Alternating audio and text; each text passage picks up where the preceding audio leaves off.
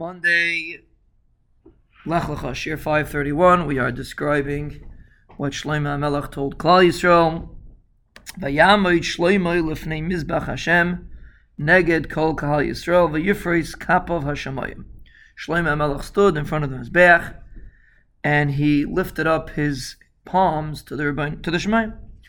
Vayomer. So till now we already had a tefillah that he said, but now he continues and he said a tefillah. Vayomer. Hashem Elikei Yisrael ein kamocha elikim b'shamayim mimav al haaretz mitachas shemer habris ve'achesed la'avadecha holchem lefanecha b'chol libo.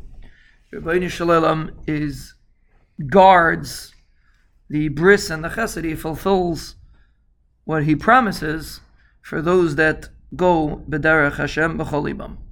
Asher shemart al avdecha David avi yisur shedibart aloi. You fulfilled what you promised to David HaMelech. V'tadaber b'fichu v'yodchem ileisa k'yem hazeh. You said something and you fulfilled what you said, the promise.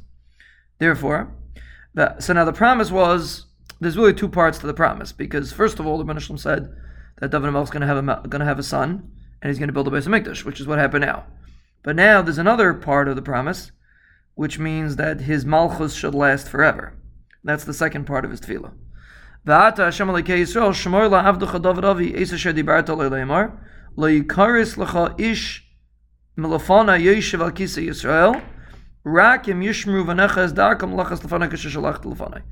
So the Rebbeinu Shalom gave a Tanai with this promise that there will never be a Melech that will be lost from David, meaning Klal Yisrael will always have a Melech from David HaMelech's children. Now really, it seems to be a separate point, but apparently part of the essence of the Melucha is the fact that it's continuous.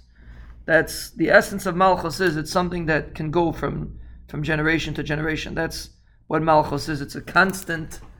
One Melech does something, and the next child of his child can carry it out. That means the fact that David HaMelech's Malchus was everlasting. That wasn't just a Maila in the future generations. That was a Maila in David HaMelech's Malchus, and that was Shlomo's point over here. That he was davening that the Rebbeinu Shalom should fulfill that aspect also, even though the Rebbeinu Shalom give it Tanai in the aspect that it's only if Klal Yisrael fulfills their derech. But the point stays the same. That we'll see in a minute. We're not going to see today. We'll see tomorrow.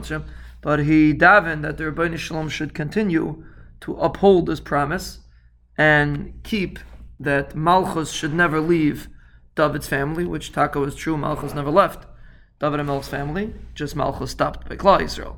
There was a break in the Melucha, but the main Malchus always remained with David HaMelech's family.